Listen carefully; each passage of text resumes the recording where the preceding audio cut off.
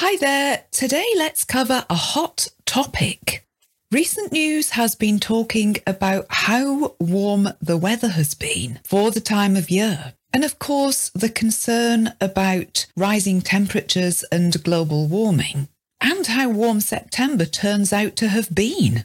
I'm not a climate expert, but I am passionate about keeping informed. The best part of this, we can dive into this hot topic together and use it to help your skills in spoken English. So a chance to pick up some useful vocabulary today, and hopefully an interesting discussion at the same time. And this is a hot topic, so let me say again, I'm not a climate scientist. I'm not claiming to be an expert. None of what I'm saying is conclusive. It's conjecture. And it's simply offered as great material to practice your English language skills on. But let's make it interesting. Hello, I'm Hilary and you're listening to Adept English. We will help you to speak English fluently. All you have to do is listen. So start listening now and find out how it works. Don't forget, if you're finding podcasts a bit challenging or you're keen to start speaking English, but you feel a bit stuck with that, we have something made just for you. Our most common 500 words course focuses on the words that you'll use most, ensuring that you grasp them, understand them perfectly. Makes sense, doesn't it? Visit our website at adeptenglish.com for more information on this course. So I mentioned in my podcast last Thursday that it had been unusually warm in the UK so far for October. And I'm recording this just before another weekend where it's meant to be 24 degrees Celsius. That's much warmer than it usually is in October in the UK. It's sit outside in the sun in a t-shirt weather rather than the feeling a bit chilly, let's put the heating on that we normally have in October. In fact, my pelargoniums and my summer bedding plants are looking great. While all this is very nice, it also feels like something we should be worried about too. We hear a lot about climate change, and I've made numerous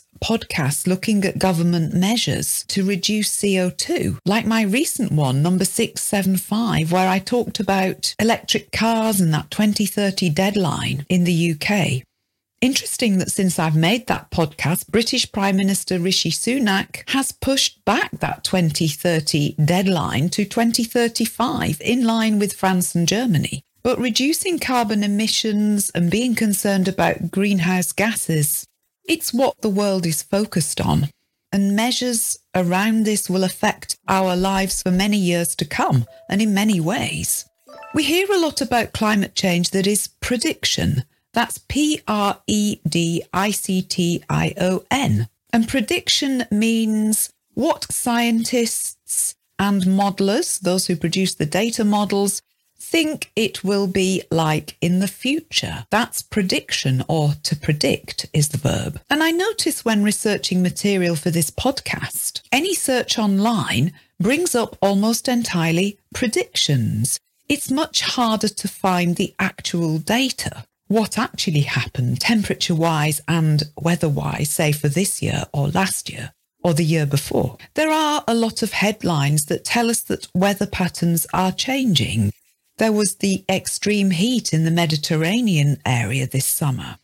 There have been floods in New York. And again, I covered the floods in Libya, notably in the city of Derna. That was podcast 677 if you're interested.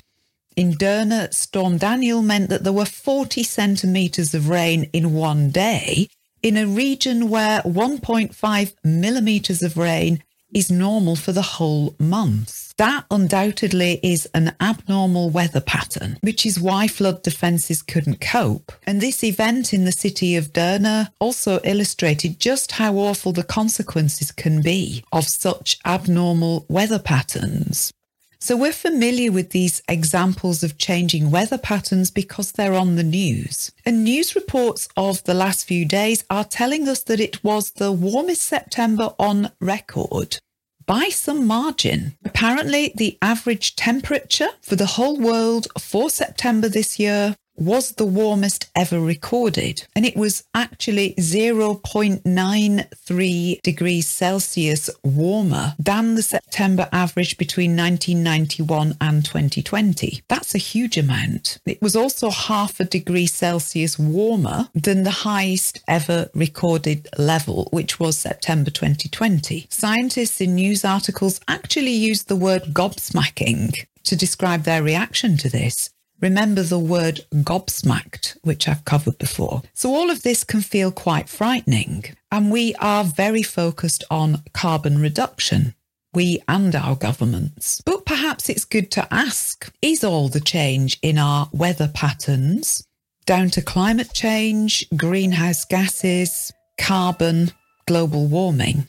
Or are there some other factors at play too? There is some dissent, some disagreement about this, but the overriding belief among scientists and environmentally concerned people is that it's ongoing greenhouse gas emissions that are driving up temperatures, and hence the focus on CO2. But what else might be going on?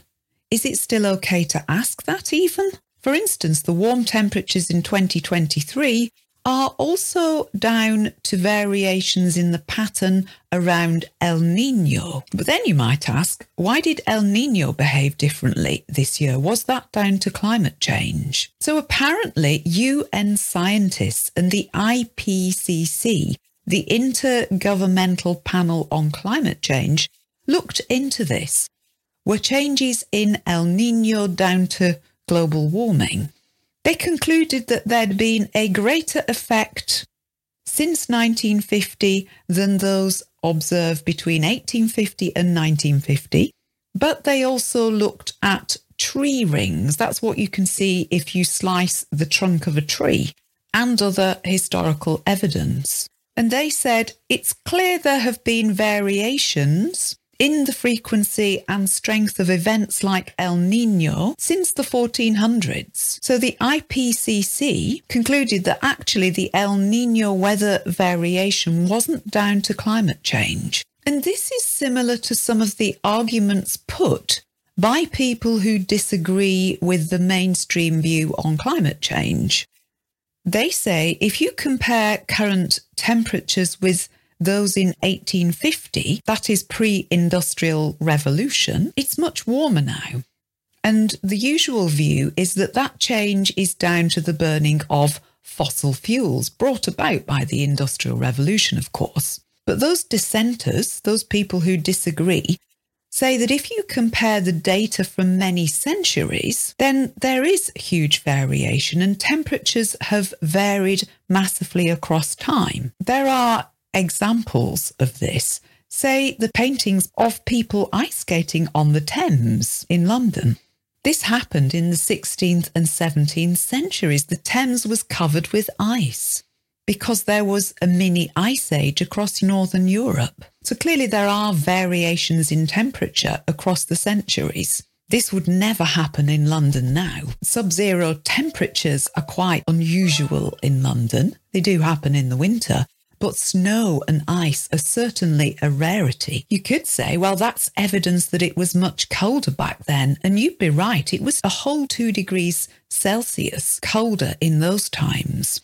And this also serves to illustrate how seemingly quite a small change in temperature has a massive effect on people's lives, a massive effect on our experience of the weather. So given that there had been no industrial revolution back in the 16th and 17th centuries, what do scientists think were the causes of this mini ice age in Northern Europe? Well, they've put it down to volcanoes erupting. They shoot dust into the upper atmosphere, and this hangs around for a long time, shading the Earth from the sun's heat. That has the effect of reducing global temperatures. Scientists have also argued that forests regrowing in the Americas, in North and South America, on abandoned farmland, that this made a difference.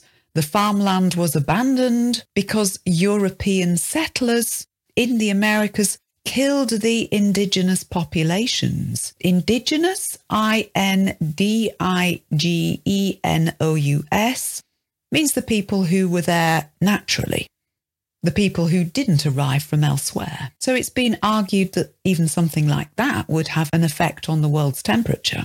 And indeed, one of the ideas put forward to try and mitigate CO2 levels, can we plant more trees to offset the effect? Another possible explanation put forward, something called the Maunder minimum, that's M-A-U-N-D-E-R, meaning one of the periods in history when the sun was less active. Apparently sunspots and solar flares can have an effect on the Earth's temperature if there are a lot of them.